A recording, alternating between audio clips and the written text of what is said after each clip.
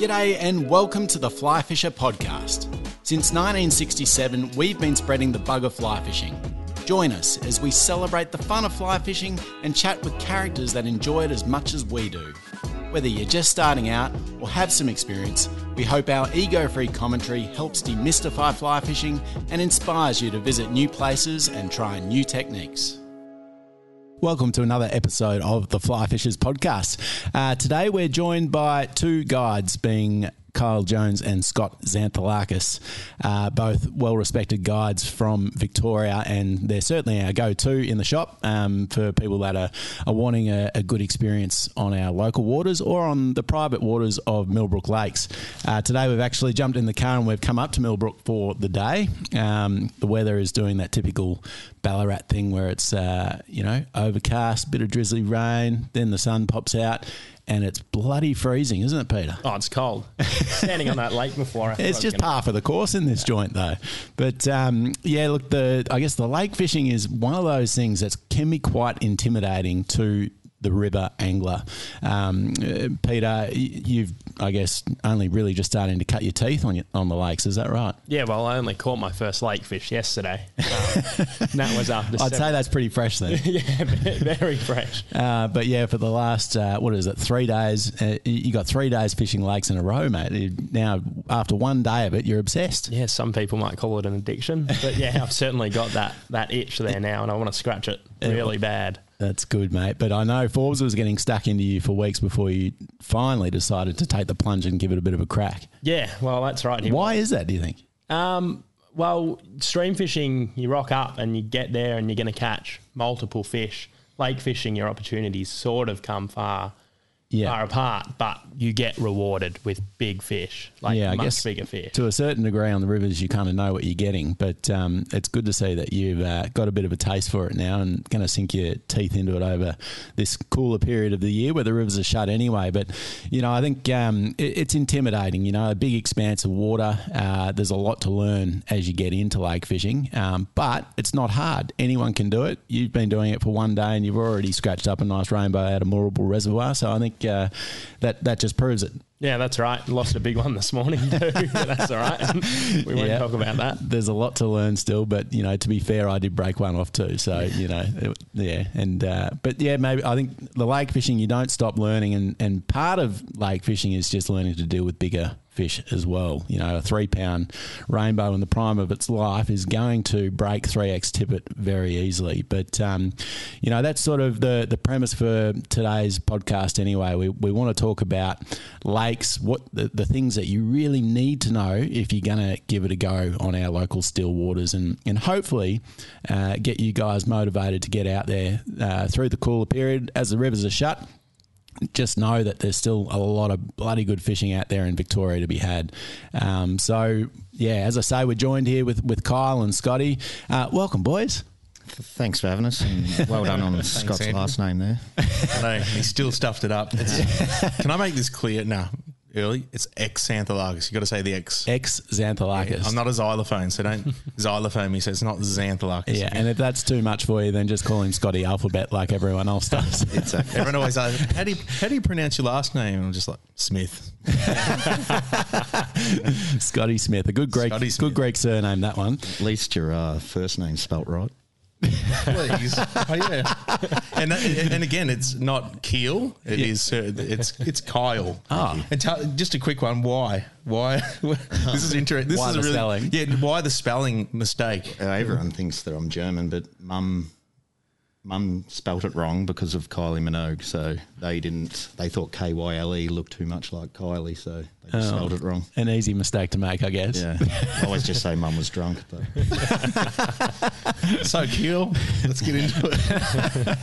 And I guess, probably it'd be good just to hear a bit about your lake fishing experience, why you like it, how does, Kyle, maybe what is it about lake fishing that you like?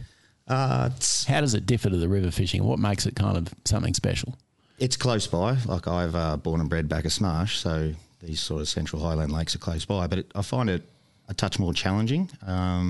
People won't like me saying that, but you have to work for fish. So if the fish aren't, like you're casting upstream in a river, your chances of finding a fish is a little bit easier, I think, sometimes. Yeah. But you've got to work for it on a lake, and I like that. I like the struggle. Yeah. Personally. Yeah. And is it a bit of a quality over quantity type thing as well? A little bit. I think I spent a lot of time when I was younger chasing big fish in lakes, and I'm not so much like that anymore. Like, I enjoy small fish in small streams and lighter rods and things. But, yeah, when I was younger, I did chase bigger fish. Yeah. The wanky factor sort of thing. Just wanted to be the big fish man, the big hero. Exactly. Yeah, puff the chest out. Yeah. It's all about the Instagram pic. Yeah. The bigger the photo, the more likes. That was MySpace back then. But Yeah, I was going to say, showing a bit of age, so yeah, maybe Instagram wasn't the thing back then. But Scotty, rivers versus lakes, which one wins the day for you, mate? 50-50, but I love chasing big fish as well. And I guess we always talk about a fishing journey. For most of us, just like yourself, Peter, it always starts off on a river, and I think it's a good starting point because most river fish are opportunistic feeders. So it's not really about matching the hatch, because certainly plenty of times where Kyle will be on a section of river on the Swampy, let's say, and he'll be smashing fish, and he'll be on a pink beaded like small hare's ear, and I'll be on a really natural a dark beaded, pheasant tail or something like that, and I'm smashing them as well. So, they're opportunistic feeders in the river. So it's good. You can sort of go, okay, in this foam line up the river here, like if I put if I deliver the fly right, I'll get a neat. Yeah. But lakes, as Kyle said, it's a bit of a struggle as well. And I can remember enjoying that struggle as well. Plenty of blank days, and we still have blank days when we head out. Kyle more than me. So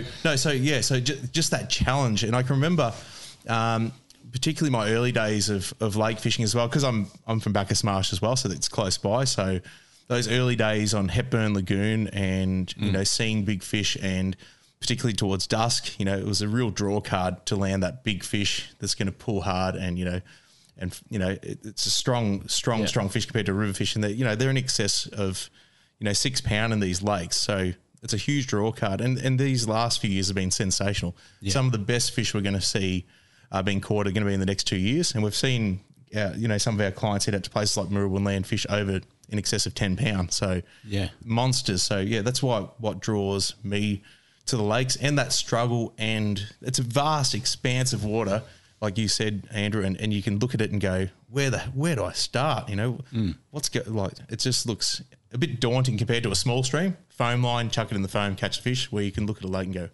where to start. And I remember that struggle, it took a while. Building that confidence, isn't it? Yeah, exactly. Yeah. So, and once you get confidence in the lakes, it's just like your river, you rock up to that river and you know where the fish are. It starts to, you become more confident as you start to fish the lakes more often. So, we get excited when we see a lake. We get excited just like most river anglers get excited about seeing a foam line. So cool. Yeah, and it's worth pointing out that there are so many fish in these lakes, aren't there? Like, what is it? 1 million trout that have been released into Victorian waters over the last 12 months or something. Like, it's a lot. Yes, I don't see that many fish. But no, it is, and a high five to fisheries if they're here.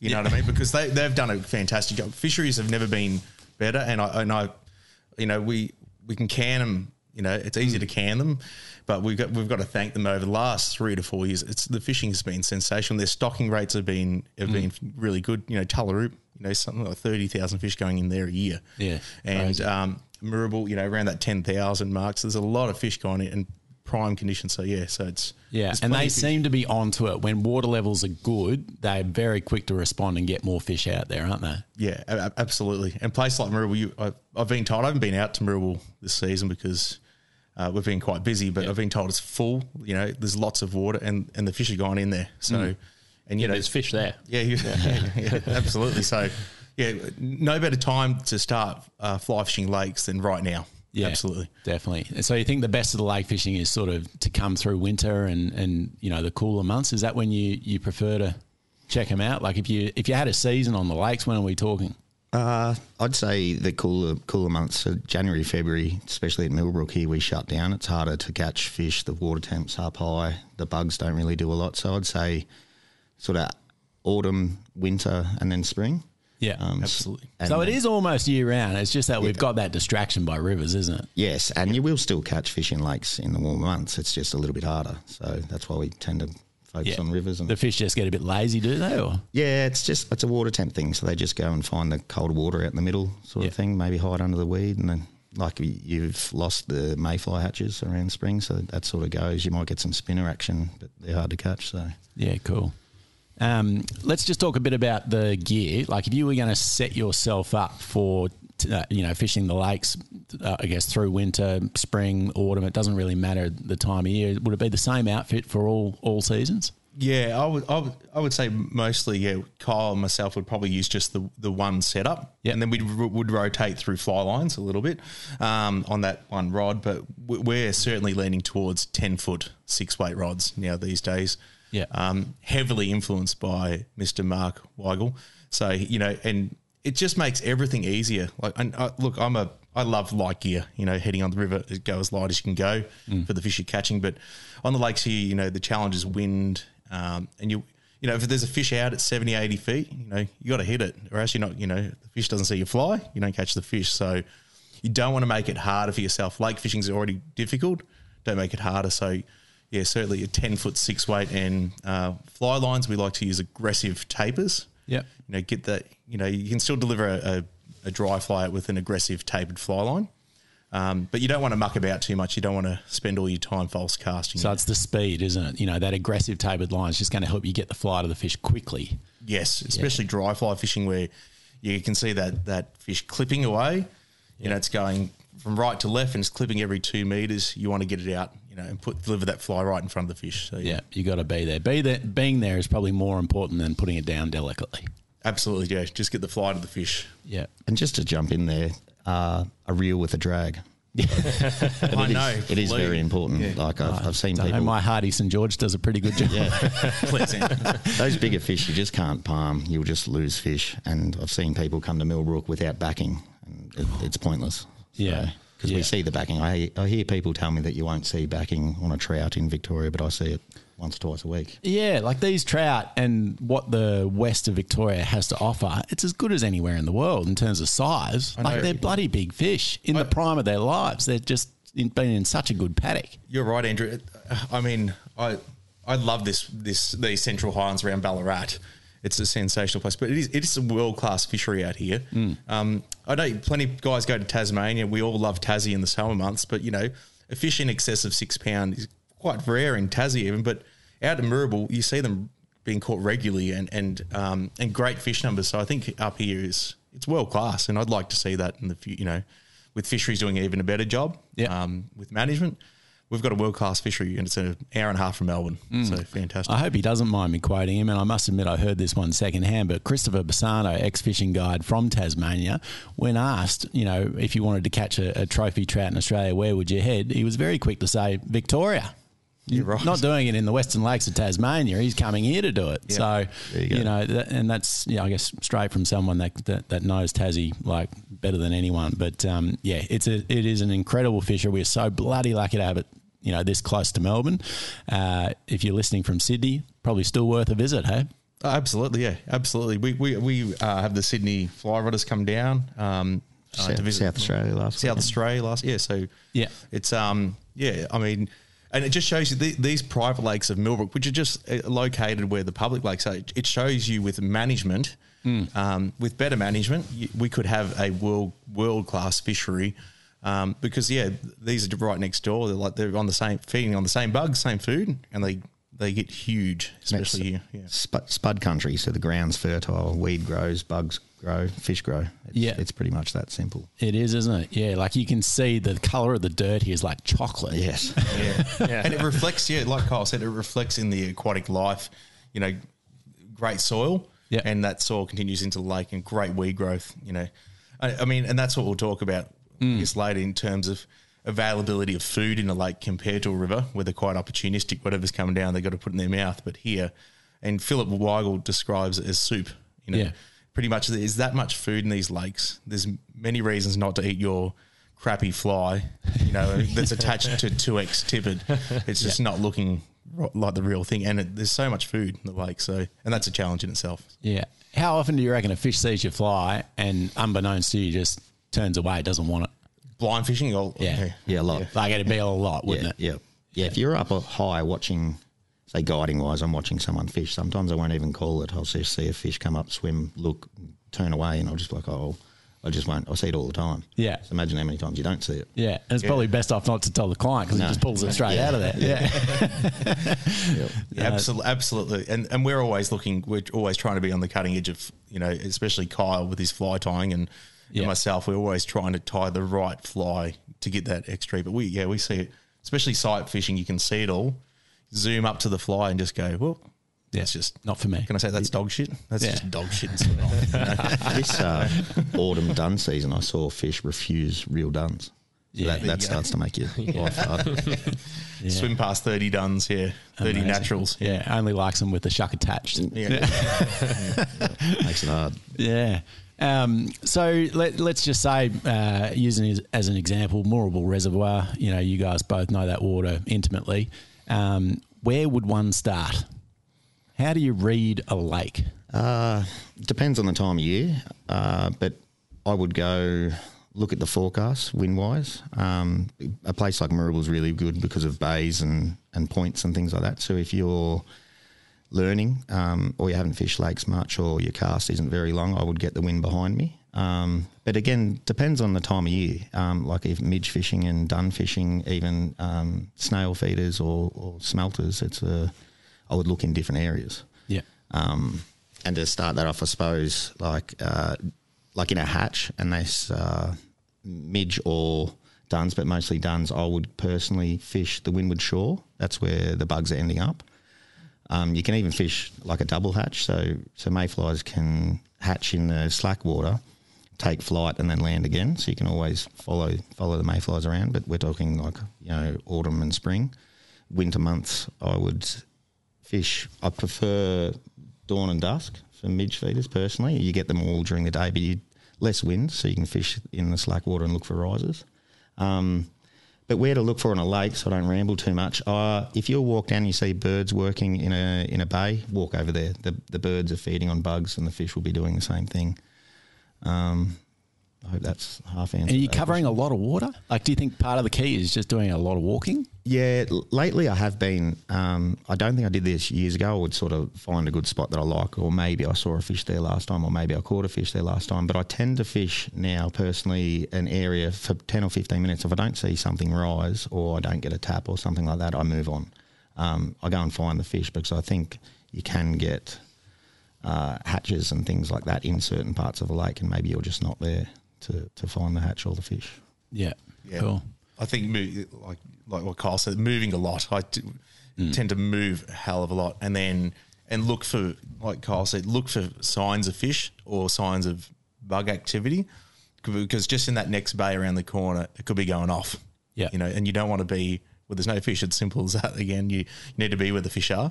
So we tend to look, and I know Philip Wild was big on that. Just move, slowly creep around, and you'll see that fish, but if you're fishing, you tend to not watch the area as well, around you. So when you're fishing, you're keyed in on your indicator, which you should be, or that stripping fly, and you'll miss things. So just taking a stroll around a few bays and getting and go, okay, I've seen two move off that point.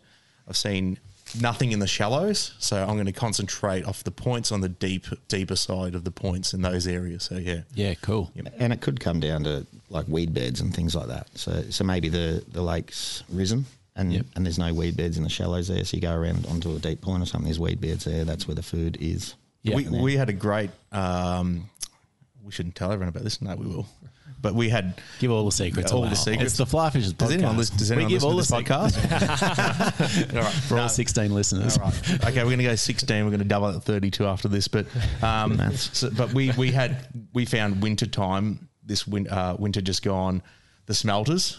We had goods and they were tough as well, which made it really good. But it was just on dawn, wasn't it? Yeah. Pretty much an hour and a half after dawn, it was over, and you'd think there's no fish in the joint, but it was going off for that first hour and a half, and not everywhere. So, we would move around a lot. and you'd find 6 fish in one bay, just absolutely, crashing bait fish. Very exciting visual fishing. So, yeah. So as soon as that sun come up, it was just dead. Absolutely And dead. would that fishing go a bit longer on those more overcast mornings, like those real sort of dull, sultry? Yeah, I think so. That sort of sideways drizzle. Yeah, days, we liked it glassy because it was exciting because you can see the fish. It's quite a little bit more visual, but yeah, certainly on those cloud days they'll hang out a bit more. Yeah, and you follow the fish out as well, because if they disappear from those shallow areas, then it's simply they're just gone out a little bit, so start wading and stripping around those areas. As we say, they're stuck in the water; they can't go anywhere. Yeah. The fish are always there, so just follow them as they progress through that hatch, or that was tough fishing, I found, because you had to have the fly size right. Colour, I don't know if it mattered as much, I'll tell you in 10 years, but I was fishing larger smelt patterns, and there was that much smelt in Moorabool last year, you'd accidentally hook them. They'd be on your hook, and you could tell it was pretty obvious. I should have gone to a smaller fly because they were stuck to my hook. They're very glassy little things. Yeah. Little white bait, sort of glassy minnows. But you would see them bust up, and you could put a cast into them before the trout hit them. They were like herding the bait fish up. So that's what was so exciting. But I didn't catch some fish there for days because I was fishing the wrong size fly, and it's a good learning experience. You've got to have different flies of different profiles. Yeah, like it seems like that could go both ways though, right? Like sometimes you want your fly to look that bit different to the naturals. Yep. And then other times, if you're not, looking exactly the same, then you're just not in the game. Exactly. But that's what fly fishing to me is all about, trying to trick the fish or figure it out. And that hatch, for mayfly hatches, we see that a lot with, they're all, most of our mayflies here, a greyish dull colour, the Dunn's patterns, but we tend to use claret colours to stand out amongst the crowd. So that's right. So you reckon that's part of the reason claret is such a popular colour amongst absolutely, and it's debatable whether fish can see colours anyhow. A lot of people say they see in black and white. I don't know. I'm not a fish. I can't see what they see, but you certainly, even if you see, you might see if you were wearing Smith low light igniters. Look at the Smith man here. They don't make Smith low light igniters anymore, so we've got nothing to gain by that. Actually,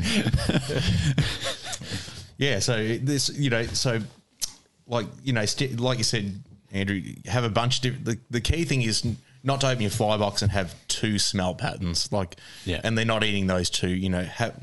Have a good range of flies so you can mix it up, and one will work one day and one won't the other, but at least have options to go to smaller, larger, different colours, different profiles, things like that. But have options, definitely. Absolutely. And if you don't, fish your other flies like it, if that makes any sense. So a damsel nymph to me, I think, is a damsel nymph, but if you strip it, that could be a slim smelt. So if you... That is a bloody good tip, and one that I can relate to, because I remember a time in Tassie at First Lagoon, and they were smelting, and I was casting a Philbricks nymph to them, which is just a real slim kind of scuddy, stick caddisy looking nymph, and couldn't really get a response out of the trout until I started stripping the bloody thing, and they monstered it every time. But it was, a fast strip nymph is a bloody good smelt pattern. Yeah, absolutely. You see the profile of a nymph, it's that bulky head to, slim body, and that's stripped, and we talk about the dibble and ways to fish certain, methods. But I remember with spinner feeders, they're leaping, and we call it fisherman's curse. You see a lot of fish leaping midair, taking them on the wing, and it's a hard one because you can see the clients, they just get excited. There's 30 fish rising here, and Kyle and I thinking, shit, it's going to be a tough day. and they're excited, like, whoa, and it's a sunny day. Usually they're on sunny days, and wow. And then, but I remember that same thing as what you hear, like stripping a nymph, because they're after the movement, so stripping a skinny nymph, bang, fish on, but, sitting out little spinner patterns, dog shit, nothing, so the keying in on it may be just movement of the fly. It may not be the pattern that will work. Yeah. So just being a little bit adaptable, I guess, is a good tip there, and observation. Like just doing a bit of walking and looking rather than just flogging water. Yeah, absolutely. Yep. But it can go. Sorry, Scott. It can go both ways too. So trying to match the hatch and all that stuff. But my go-to midge pattern's a black woolly bugger. Yeah. So don't say that. I think Andrew's got here, and I can see it on his phone here, midge fishing. So I'm going to complicate the shit out of it. And we'll talk about 28. We will talk about when the woolly bugger works really well in a midge hatch. It probably works less around I won't. We'll talk about it later, but yeah, there's certainly times when not to. And use you are the self-proclaimed midge fishing expert, so yeah, I'd like to say that I am, but 15 years ago, that's why I was so interested in midge fishing, because I would see these midge, feeding fish, particularly on Moorabool and places like Wombat Res, and I just couldn't catch them. So I remember I made a phone call to Millbrook Lakes, and the midge master then was Philip Weil. So he's more the master than me, but grandfather of the midge.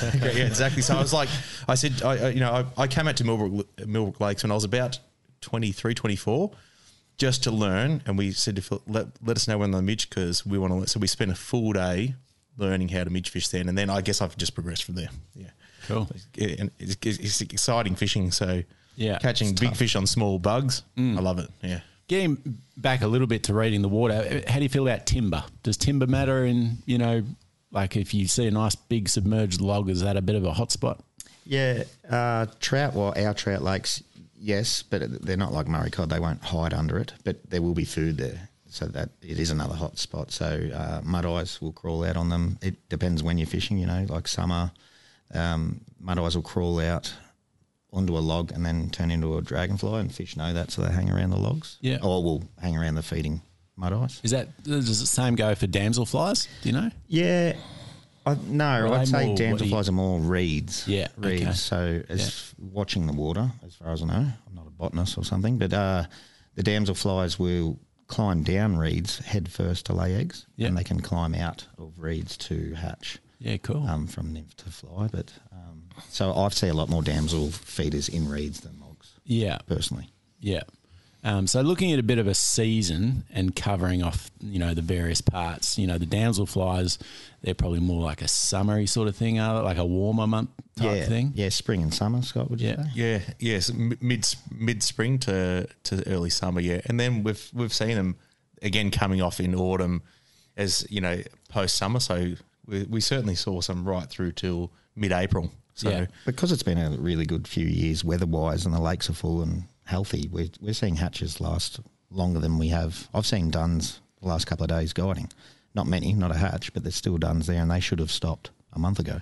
Yeah. So I think just the water's that healthy. The nymphs are fat. All the nymphs are fat. They're itching to hatch, and the fish are itching to eat them. Yeah, nice. It's a good problem to have. Good old La Nina. It's been pretty kind to us this last year or two. But so that sort of, what else sort of happens through those? Where should we start? Winter, do you think? Yeah, we're heading into start now. Start now. We'll talk about a bit of a season. So, streamer fishing is a bit of a go-to method. Midge fishing. Yeah, I guess the key thing is a mixture of those, midge fishing and streamer fishing, and not heading to a lake with any plan. Yeah. Just do what if the fish are midging, you cast your midge patterns out, and stripping. I guess kind of will probably tend to strip a bit more if we're not seeing a whole lot of action. But even now, I lean towards indicator fishing, slower fishing. Yeah. So as the fish's metabolism decreases, you probably want to fish slower, unless they're smelting and crashing up. It's visual. Yeah. But as water temp drops, the fish start to slow down. You start to slow down your fishing, generally speaking. So that's a great tip. So so don't always expect them to be on the street. I mean, I used to always head to lakes and I'd tie my woolly bugger or magoo style fly and just put my head down, my bum up, and just not even looking, just strip. But I tend to walk around a lake and look for those areas of midge. Yeah, which is those calm areas where it meets the ripple. So those around points and things like that, and throw out your indicator there. With your midge patterns below that. Yeah, and get a bit of a drift. Yeah, use your wind drift. Yeah, absolutely. Yeah, so find where it's coming. If you're a right hand caster, look for the bank where it's going. Left to right because it's easier, and just chuck out that indicator, New Zealand strike indicator, wool yarn indicator. Mm-hmm. And let them just drift around with the wind. It's just like going to a river. You wouldn't go to a river and just start stripping a river, moving fast. You dead drift, and a lot of our bugs in lakes don't move a lot. Yep. So you fish very similar to that river technique. Use the wind as a current, throw it out there, and let the fish find the flies. With occasionally, we like to draw our flies because it gives it that movement where the midge are always ascending through the water column, coming from the bottom up. Yeah. So we're casting out letting it dead drift, but then we'd give it a long draw. Yep. To bring them up. To bring up and ascend that. And that's what fish, if there's a fish that's 5 or 6 metres from your fly, it's looking for that movement going through the water column. So it comes over, investigates, eat your flies, pulls down the indicator here. So that's a good start. Yeah, so through winter, if you're likely to see anything, they're probably going to be midging fish. I like, because the food in a lake, you know, compared to spring and or even summer, it's just decreasing to not much, you know, which makes it easy for us to use flies and select your hatch. But I really wish Scott brought this up, but I have to give a shout out to the blob and the glow bug. No, we're not going to talk about that. That's controversial. Yeah. The glow bug is affectionately known here as the Millbrook beetle. Yes, high-vis beetle. Yeah. Well, that's really interesting because it is, there's some flies and stuff we don't talk about, but I reckon it's absolutely fine to use these patterns, and whether we catch loads of fish, you know, non-spawning fish on them, like if we're targeting rainbows at a lake which has a high rainbow population, we still get plenty of browns on those patterns. So they just work. They work really well, and you talk about those flies through the winter months because they are a key element in terms of what we use on the lake. So it's still sight fishing at the end of the day. It's unbelievable. I love winter fishing for the sight fishing. You know, bright sunny days, and Kyle can talk about that. And they tend to come in on the edges a bit more often. Do you think in winter? Yeah, because of the spawning thing. Is that why? Absolutely. Yeah, they swim around a lake looking for a river for a couple of months, and even though they can't find a river to go up, they keep looking. So they'll keep looking. Yeah. So those little creek areas coming in winter time, key. You're looking at glow bugs or blobs and things like that, attractor patterns, because they're looking for that creek. They're desperate to spawn, and they're coming, you know, within metres of the bank, sometimes with their backs out of the water, in pods. So you can find sometimes 10, 15 fish, and look for those shores that are windswept and rocky. So for that type of fishing, very windy, you know, look for your prevailing winds as well. So know where your prevailing winds. Ours here is a nor'wester to a southwester. Particularly on those nor'westers, go to a rocky bank and gravelly sort of bank and fish those type of flies in those areas. They're absolutely deadly. And just for anyone who hasn't done that, I did want to. It's still indicator fishing too. Yep. It's visual. You know, have a glow bug under your indicator. Blob's a bit different. I strip them, but we move the blobs on the stripping. Right. So that's just not a glorified egg pattern. That's just some weird predatory orange thing that they like that moves. Yeah. And it came from the English lock style fishing, so that's where the blob comes from. We didn't create or anything. So, and it was to target, feisty rainbows in those type of fisheries in England. Getting that I believe aggression. It's banned. I think it's banned in competition angling. It's that effective. Yes. Yeah. I know for one that most English comps it's banned. I'm pretty sure it's not banned in the national, international fly fishing scene, but it's that effective. When they're in that mode, it can be absolutely deadly, and it's fished usually on an intermediate sinking fly line, and just cast out, figure of eight, let it drop, or the hang, we call it. So it's just dropping through.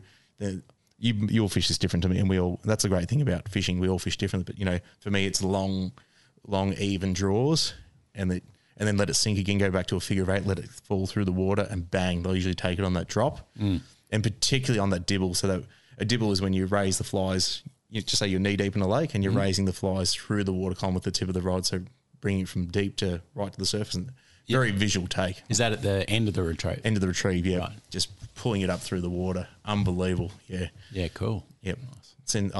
We love it. So yeah, and you can sight fish with it too, like in terms of Polaroid a fish and put a glow bug to it and catch them that way. It's just like nymphing, isn't it? Yeah. But you're doing it with a great big orange flashlight. Beetle.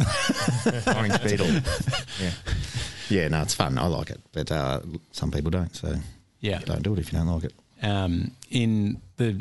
I've done a lot of fishing with Jim Allen and at this time of year, and up in these lakes, he was always big on when you catch them, and if they're egged up, then strip them. Yes. And he sort of schooled me on that and how fish can actually get egg bound if they're unable to get rid of those eggs. And I guess a place like Millbrook would probably lose a few fish, does it? Through all of our lakes, Millbrook and the public waters, would lose a lot of fish due to fish becoming egg bound. So they require they require a river to get rid of eggs. They can't get rid of them. Sometimes they can get rid of them. And you will see fish, when you see a fish in wintertime launching 4 or 5 in the morning, you're like, whoa, it just smelled it. It's not. It's just trying to whack its eggs out. Yeah. And when it slaps on the water, fish only have to lose about 30% of their eggs and they can reabsorb that 70%. So they're just trying to get rid of some. So gravity, that's what they run their guts along the gravel. Yeah. They're trying to just get rid of them, Yeah. So like they need that river to spawn. Lakes, they're landlocked, just like Kyle back in the day when he was 18 going to a nightclub, he needed bright lights and, some loud music to get in the mood. The fish need a river. That's all right, man. Wow. Very good. Yeah, right. So, and but it is probably like if you have trouble getting over that hurdle of, the fact you're fishing an egg, if you want to put your conservation hat on, it's probably a good idea to catch them, strip them, and it does give them a new lease of life because when you let them go, they seem to just have, a bit more vigour, don't they? Like they almost 100%. Like you've done them a huge favour when you let them go. Yeah, some of them look, you get them and they look like they're in pain. So it is, you can see them swim off better when you let them go after stripping. So yeah, cool. No, it's very good for them. And I was going to say, if you are on that whole, I don't want to use a glow bug thing, which is fine, but remember we're fishing guides, so we're all about catching fish. So, but you can certainly use bright bead-headed nymphs, and they work really well. So look for a fluorescent orange nymph under your indicator. Yeah. So something like if you, A magoo. Yeah, and magoo and things like that. So, orange bead magoo. Yep. Great fly. Streamer fishing though, what sort of tips can you maybe give us? Like what would your top 3 streamer patterns be through winter? 3 different colours of the BMS. Yeah? That's just me personally. No, magoo, I could talk about this for hours. You definitely need an orange-headed magoo, as we just mentioned. BMS, I think, is a good smelt imitation just because it's sort of translucent and the right profile. You can fish that BMS in shallow water as well compared to the bead-headed flies, which is a great option. I used to fish grey ghost. I don't know. That's an old fly. Like a Matuka thing. Yeah. I used to fish that a lot, and they were big, like size 8. I used to fish them a lot at Mirrabel. Maybe I can't tie them. For some reason, I don't use them anymore. I'm trying to think of another really good smelt pattern that I'll use. Every day. Help me out, Scott. Yeah. Tom Jones. Yeah, Tom Jones is a good. Definitely. Shout out to Mark Boshin. Loves a Tom Jones. He sure does. I think Tom Jones, I'm going to get off track here again. Tom Jones is a good fly because it can be fished as a damsel nymph, even a snail sitting on the bottom. You can use Tom Jones. It's versatile, isn't it? Yeah. If you wanted a one fly box, that'd be a good one. Yeah, but I think those Magoo style flies, so if they're black in colour, we like the Magoo style flies because they have a longer tail compared to your normal woolly bugger. But woolly buggers work fantastic as well. But we're looking for a lot of movement and has a lot more movement. So look for, black colour Magoos, green, have a range of colours, and then different bead colours. That's what and we love those straggle Magoos as well. So those type of straggly stuff. So does time of day and overcast or blue sky play into the fly selection at all? I used to fish dark flies on dark days a lot, but these days I'm changing it up a lot. If I'm not getting an eat in let's call it 15, 20 minutes, or I don't see a boil or don't get a denial or something, I'll change up. I mean, I'll change flies if I get a denial as well. But more so colours than... I fish a lot of Magoos, like Scott was just saying, the Viva and things like that, and the straggle Magoos. So I'll change colours and weights probably, but not... I don't go through a lot of... There's probably 4 different flies and colours I go through, I think. Yeah. Yeah, we're more looking at the method of fishing rather than your fly selection. That would play a bigger part on, whether you're fishing up high in the water column, letting it sink down, moving to an intermediate. So we'd probably make less fly changes than, fish the shallow end, try that same fly in shallow water, try it in deep water, fish it deeper. So different retrieves. Yeah. Like I like a fast retrieve than most people. Mark Weigel does as well. I know Philip catches just as many fish on a figure 8, but I personally like a fast one. But if you're not getting an eat, before I change flies, I'll change the retrieve. Yeah. To a slower one or jerky, pauses, as Scott was mentioning before with the indicator fishing, the dibble and the hang. So I think you definitely need to do the dibble and the hang every time you fish a wet. So the dibble, as Scott was saying, rising the rod tip, and the hang just sit it there and even count to 5 or 10, and they'll come out of nowhere and smash it. Yeah. And you reckon that's just they've been following it from a metre or 2 behind and then... I don't know. I haven't figured that out.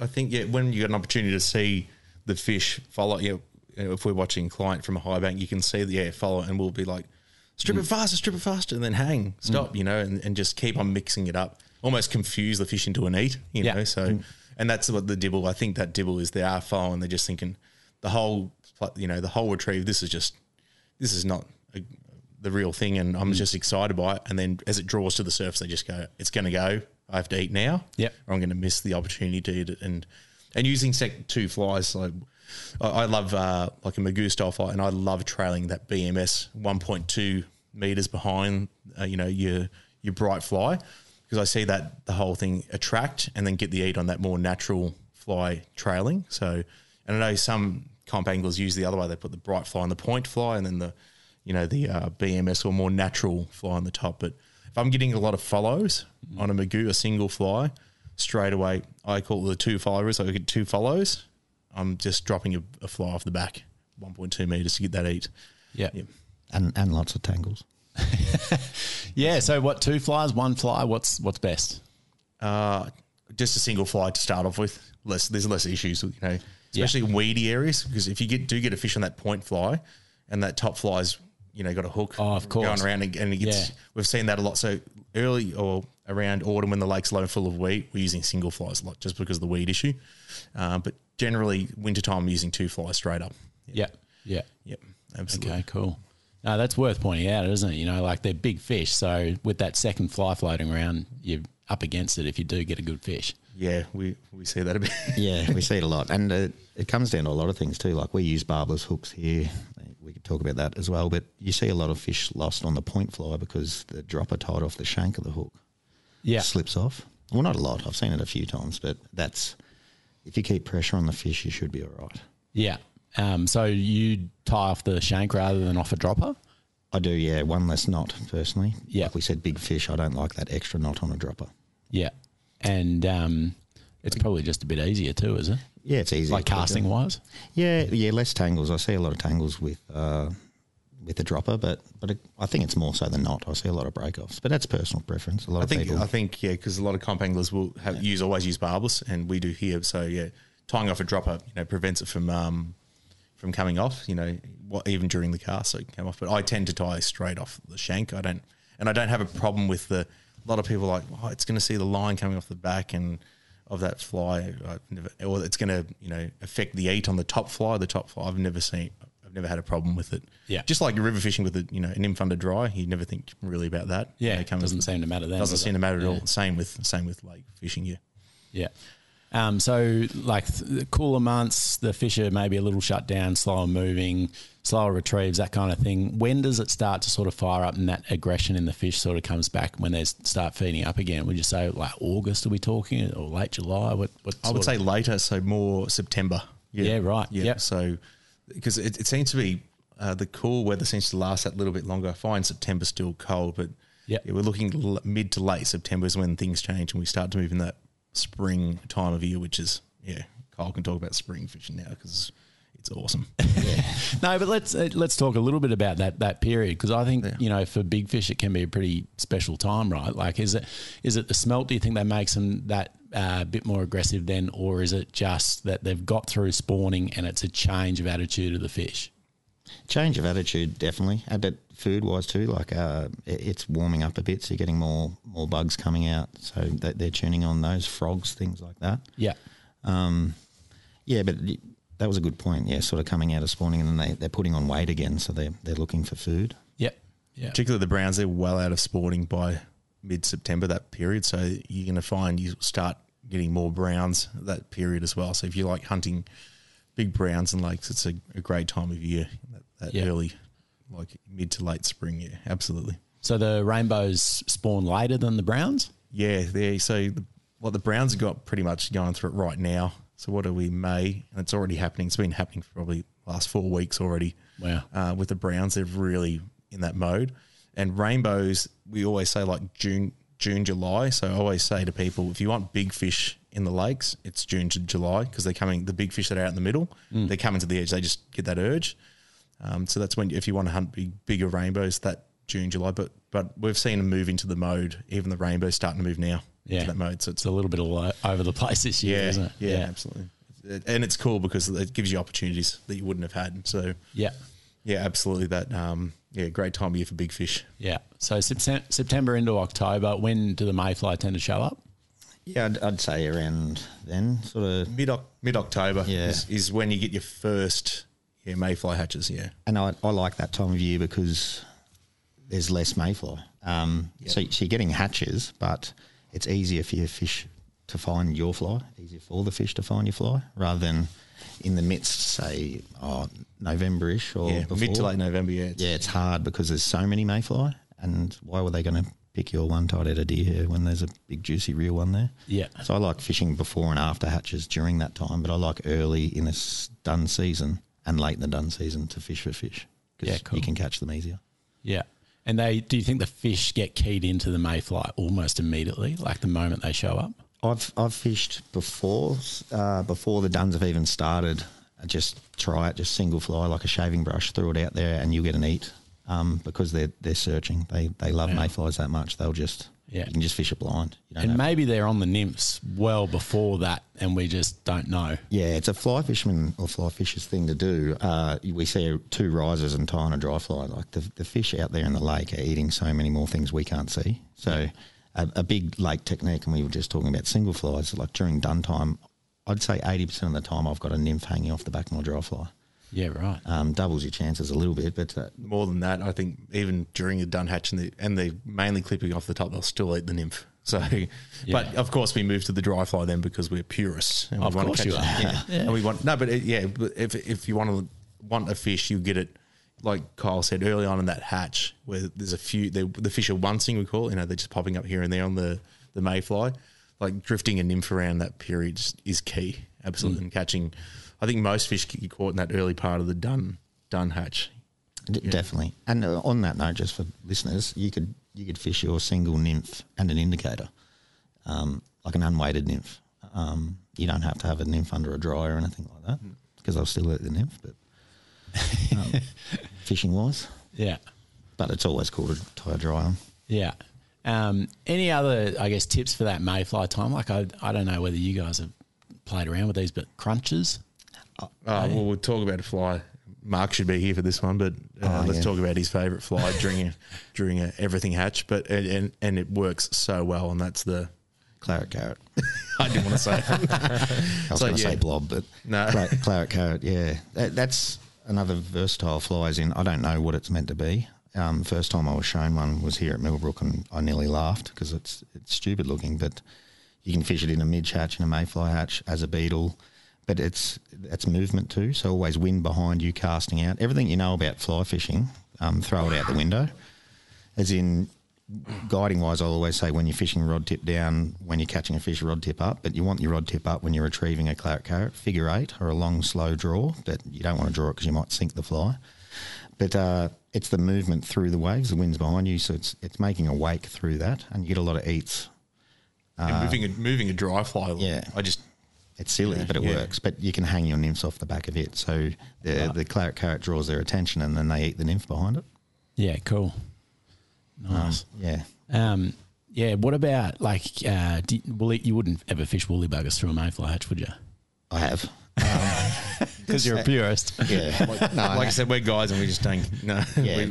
We try everything when nothing's working, and that's with all lake fishing. It's not just during a hatch or anything, but just mix it up. When something's not working, just change it up. It's particularly during a hatch, which may last 40 minutes. You want to, if you think a fish has seen your fly, it most likely has. Yeah. So change it up.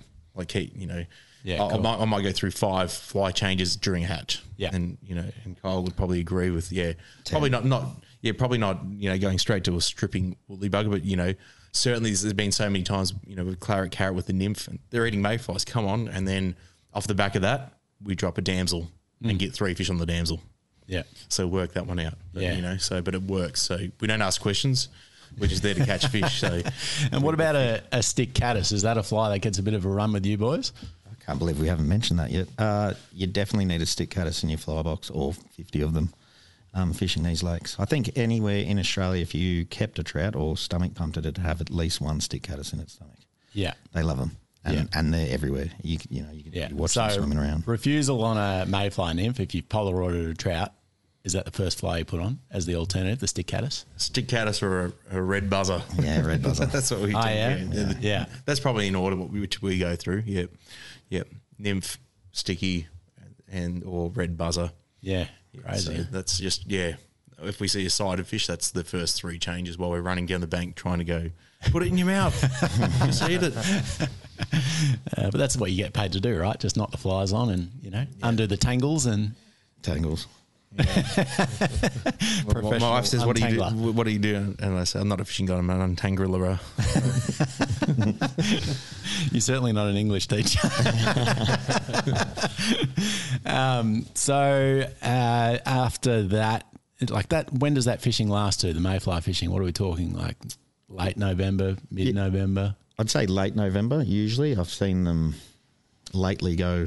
Actually, not this year, not this spring just gone, the spring before. I think it went right through, which was weird, into autumn, but very small patchy hatches are done. This autumn hatch was pretty poor, actually. Yeah. Just thinking about it, but the spring hatch just gone was unbelievable. Like just blanket hatches, but consistent hatches. So we're talking that sort of hatch that goes for around 2 hours. And when we're talking mayfly hatches early on in the season, we're looking at about 10:30 in the morning through till 1 any time in that period. So it's great gentleman's hours fishing. So that's what we like about the mayfly too. But so that's the period. And do the mids show up during that time of year as well? Yep.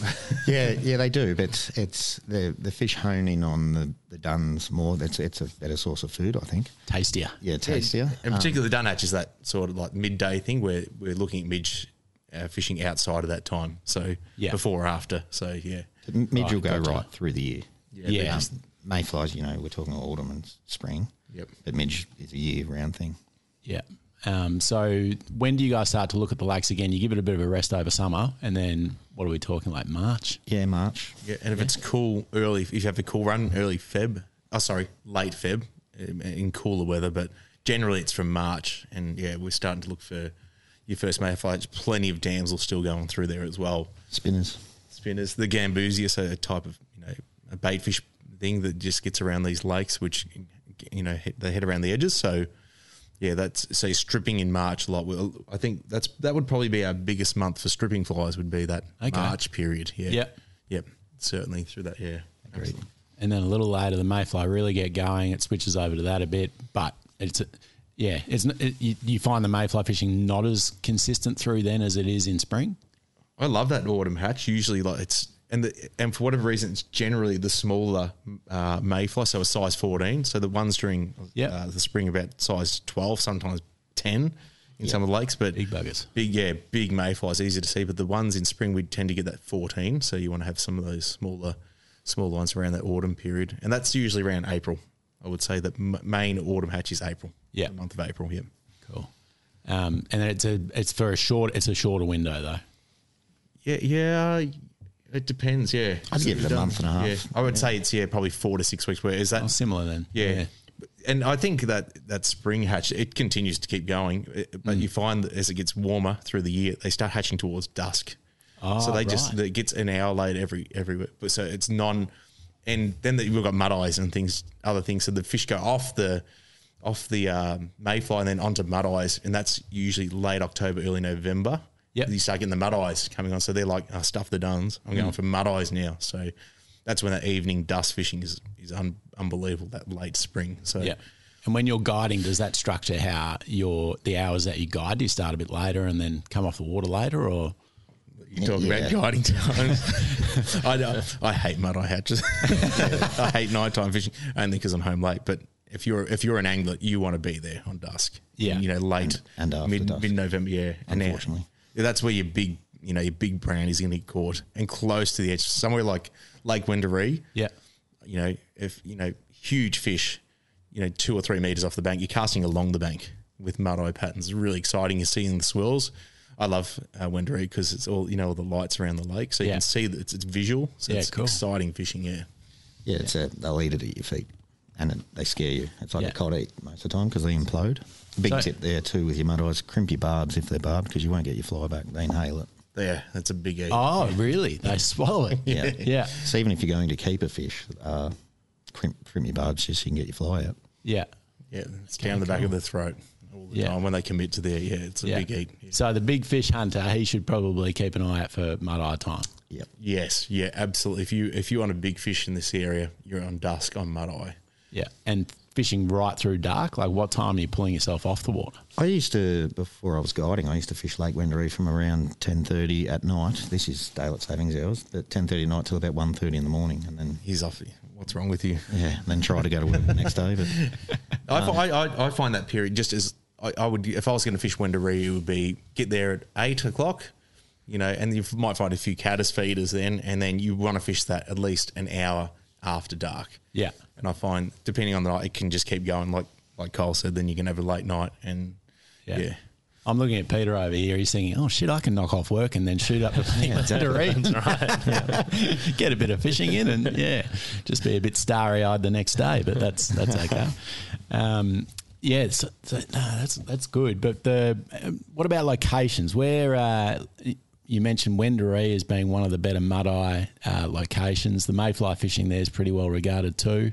yep, Moorabool's good all year round for every type of fishing that we've covered. But Moorabool's very good mud-eye fishery as well. Hepburn back in the day, if there's water in it, and Philip Weigel went and fished the other day and caught a few, so they're still fishing it, but that's a very good one. Just like rocky outcrops and logs and things, mud-eyes during the year live in reeds or under rocks, so looking for a place to start mud-eye fishing on dusk, look for anywhere, but look for rocks and logs.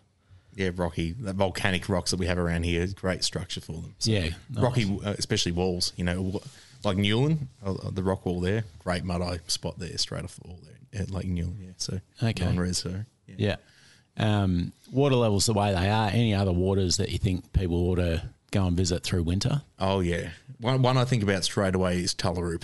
So it's a little bit further out, but yeah, I think that's for big fish as well. In winter, smelting, it's smelted. It's just big rainbows, good browns, And I believe now you can put a boat on an unpowered craft on there, so you can have an electric or something. Electric, I believe so. Yeah. So that's I think that would be one of the lakes I'd be looking. If you want to, your first fish in a lake or something like that. If you're a river fisher and you're going, where's a good spot just to get a fish? Would be Wombat Reservoir near Dalesford. Yeah. So you can drop off the lovely wife, Dalesford, at Hepburn, whatever spas. Head to Wombat. It's about 10 minutes drive, and great midge fishing. So indicator midge fishing. It's well sheltered, right in the bush. It's beautiful. Not big fish, but good spot to get your first fish. Good beetle fishing in spring and summer as well. Surrounded by trees, yeah. Yeah, it's right in Wombat State Forest, and just a beautiful spot and well sheltered. So if it's a really windy day, you always find shelter there. Yeah, and easy to access from Melbourne. It's sort of, what would it be, hour and a half? Yeah, hour and 20. Everything's easy to access from Melbourne. It is. All the lakes. Yeah. No, you're right. Like you drive up the northeast to Marysville or something, it just always seems to take that 50% longer. Yeah, that's right. You shoot down the Western Freeway and you're here in a heartbeat. It's unreal. You sit on 140 and you're there in 40 minutes if you're Kyle. Don't do that, guys. No, don't do that. Definitely don't do that. But yeah, that's the great thing about this area. It's accessible. Yeah. So it's a sensational place just to come out. Like you said, in summertime after work when it doesn't get dark till 8:30, you got a couple of hours up your sleeve and great fishing. So yeah. Don't let this turn you off it, but in winter bring your warm clothes though. The wind chill factor is next level here, isn't it? Yeah. I've had guys here we regularly come out to Millbrook and they're like, I've been to Tassie, I've been to New Zealand, I've been everywhere cold down where I'm saying, wear your thermals and then bring everything else. And plenty of times I've had, people said, can I go to the cabin? Because I'm freezing my ass off. So, so just be aware it is cold, and that's why the trout live here. Yeah, it's an amazing place. So, just or go into the fly fisher and just buy bulk warm clothes. Yeah, so you can keep fishing longer and longer. Cha-ching. No such thing as cold weather, just good gear. That's it. Absolutely. No, that's good. So it seems like there's a lot of water out here, but does it tend to get fished a lot? Yeah, it does. But like we were talking about, the fisheries are looking after it now, so it does fish get kept, and it does get. I mean, you guys are guiding on Millbrook day in, day out, fishing the same water over and over and over again, and getting great results. So clearly, if a fishery is managed properly, the number of anglers doesn't seem to matter all that much. No, I guess the difference between private fishing and not public water is that we put the fish back here, so occasionally they'll get taken. Yeah, which isn't a bad.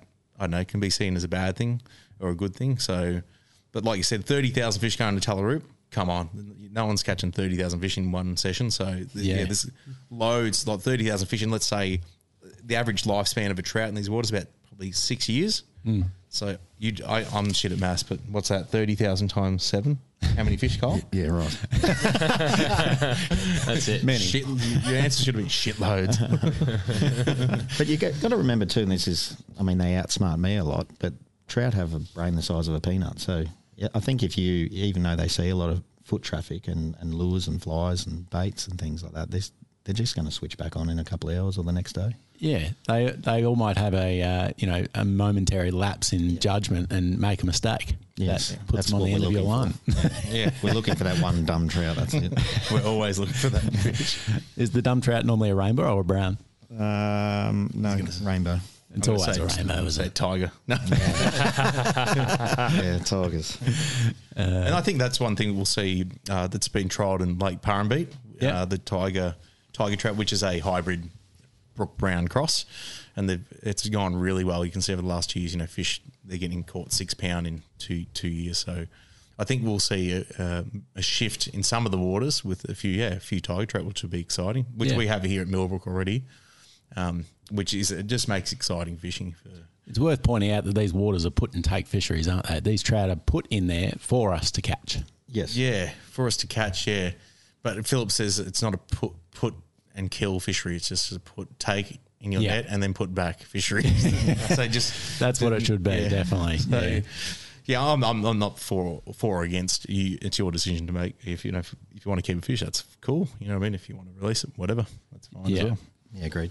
Catch and release is just so proven, isn't it? And I think more and more these lakes, if you want to call them a resource, which I guess we kind of have to these days, the more pressure, the more we need to be letting these fish go.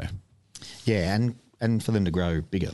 If you want to chase the bigger fish, if you keep killing them at 2 pounds, you're probably not going to catch a big fish. They don't get a chance to get big. We do see that with the rainbows in public waters. Like, they don't get an opportunity because they're a bit easier to catch to grow bigger. So, yeah, if you're going to put back a fish, put back a 1 or 2 pound rainbow, because it will. And these lakes are proven to grow really big fish, particularly somewhere like Hepburn. The fish can grow up to 4 or 5 pound in 1 year. That's how good the growth rate is. Crazy. So if they get an opportunity, they're going to get big and get big quick. Yeah, yeah. And rainbows in particular too, right? Like they pack on condition, I reckon, arguably better than a brown, faster. Yeah, they're faster growing fish, Yeah. And some of them are stupid looking, like small head, small tail, footballs. Look like, like a brim or something. Footballs, yeah. Just because they've stacked on the weight. Yeah. And big rainbows are a pretty regular occurrence here at Millbrook, aren't they? That's right, yeah. It's surprising that I'm not sure if fisheries are stocking the same amount of rainbows, whereas I don't really follow the stocking too much. But, yeah, you can just see by the private fishery here and, the fish, particularly rainbows, if they get the opportunity to grow fast, they grow fast and big, really big. So somewhere like Moorabool, which has been stocking, Peter, your fish was a rainbow, yeah, and good condition, good fat fish for the size, for the length. Yeah, so it just shows you like that Moorabool fishery is going to go nuts this spring. So, So there'll be 9,000 people around the edge this spring, but filling their white buckets. No, but it's serious. Like I'm a big fan of rainbows. They a bit easy to catch. They fight hard. So good sports fish. Yeah, absolutely. Yeah. They're cool. The one sort of area we haven't really touched on, which is obviously a big feature of Victorian lake fishing, is the Grampians lakes. Yeah, I don't want to get kneecapped by Philip Weigel, but there's a lot of water out there. Plenty of water for everyone. Let's not mention that lake. Yeah.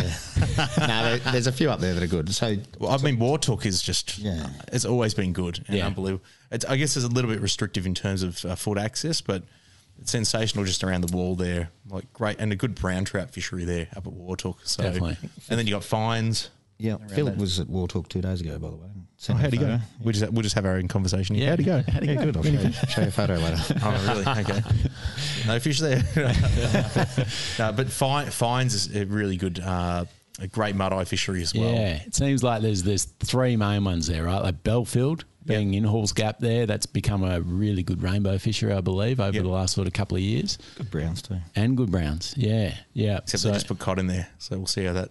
Is that right? Yeah. Well, they need to make a decision on whether it's going to be a salmonid water or a native water. Yeah, that's the interesting thing with that whole, because Lauriston, which used to be one of my haunts when I was a kid, you know, they've dropped cod in there, and I think that's pretty good. I mean, I can always remember Lauriston being quite a marginal trout fishery. Mediocre trout water, yeah. So I can see that push for that, and Cancurran, places like that where they've moved to cod, which is cool because now we can start catching cod in these waters, which is exciting. So, but Belfield will be interesting over the next few years. We know it's a decent trout. It is definitely a good trout water, but yeah, that's certainly a place where when I'm there, I feel like I'm in Tassie or, you know, anywhere. It just feels wild. It's kind of, I don't know, it just screams trout, doesn't it? Yeah. Yeah, wind lanes, and gets a good mayfly hatch. Your streamers, big streamers seem to get eaten really well there. Yep.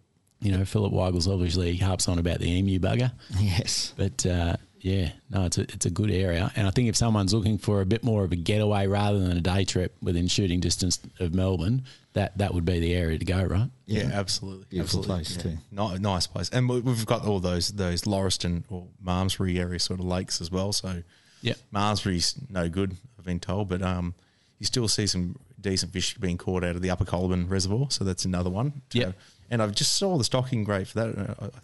I think I might have seen 20,000. So I think. That's good. What it needs. I think it's always had that 7,000 fish, which is just not enough for that water, I don't believe. So that's another little one to have a look, you know, maybe pop out and have a go at Upper Colburn Res. Well, hopefully fisheries have looked at how many people have been there trout fishing and gone, you know, this is where we need to be pouring in a few more fish if there's a lot more people fishing it, because we hear about that one regularly in the shop. Yeah, right. Yep.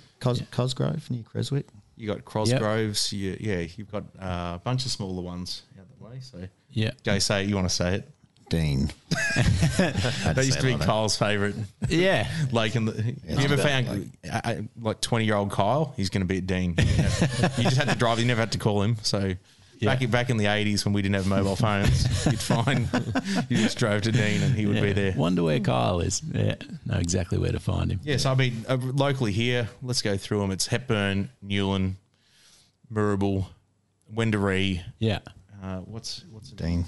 And there's a few little secret ones too, isn't there? Like that book, Fly Fishing Western Victoria by Philip Weigel. There's a few that just get a little mention in there that I've always sort of taken note of, because he makes it pretty clear in a wet year, this is where you need to be going. Bolac, those ones. And fisheries have been great with it, Bolac. So, it fills. They put trout in there and they get to £6 a year. Yeah. So they're the little ones to, they're the ones to watch out for. There are. In the right years, yeah, absolutely. Lardo, Bulwarra. Lardo, Wombat. Yep. So, yeah, there's a load of options, yeah. Stacks of water. So, like I said, fishing pressure, don't worry about it too much. Just get out there and have a crack. So, it's just like the small streams up in northeast Victoria. We see a lot of pressure on them. Still catch plenty of fish. So, same with the lakes. Yeah. No, that's good. Guys, it's been a bloody pleasure having you on the podcast. I think we've really touched on a lot of areas that we could probably go into a lot more detail on. But as far as just an introduction into fly fishing our Western Victorian lakes, I think you guys have nailed it and really hopefully got the listeners inspired and wanting to get out over these cooler months and give it a crack. Thanks, Andrew. Thanks for having us on. Thanks for having us. There really is nothing stopping people from getting out there and doing it. And any advice that people need, they can obviously get in touch with you guys. You both guide here at Millbrook through winter. Scotty, you've got wilderness fly fishing up there at Marysville through summer, but obviously regularly guiding here too, right? Absolutely, yeah. So, if you wanted to learn, I guess Millbrook Lakes is a great place to learn these techniques and get rewarded for your effort. Yeah. They're not fed or anything like that. They feed like the wild fish that are out in the lakes around here. So, if you want to learn, this is just a fishery that's managed, in a better way. And the experience that you'll have here is just like fishing the public lakes, but it's in a more controlled environment where there's a lot of fish in front of you. But absolutely. It's the ultimate training ground, isn't it, really? That's what we see it as, absolutely. Yep. Yeah. And so can people get in touch with you on Instagram? Like, where are you, Kyle? Yeah, I've on Instagram, I think I'm Kyle _Uncle Twist, something like that. How do you spell Kyle? Kiel. Kiel. Or just Millbrook. There's a website and email addresses there. Yeah, and with myself, it's greekfishing.com. It's wildernessflyfishing.com. Yeah. I think it's just .com, yeah. You'll find, if you just search wilderness fly fishing in the old Google, you'll find Or Scotty Alphabet. Yes, you'll find. Don't search my name because you might find other things you don't want to find. Yeah. The tools for people to get into lake fishing are well and truly there, and you guys have always been willing to help, and we love our affiliation with you guys, and really appreciate getting you on here, and hope to get you back very soon. Thanks guys. Thank you. Cheers.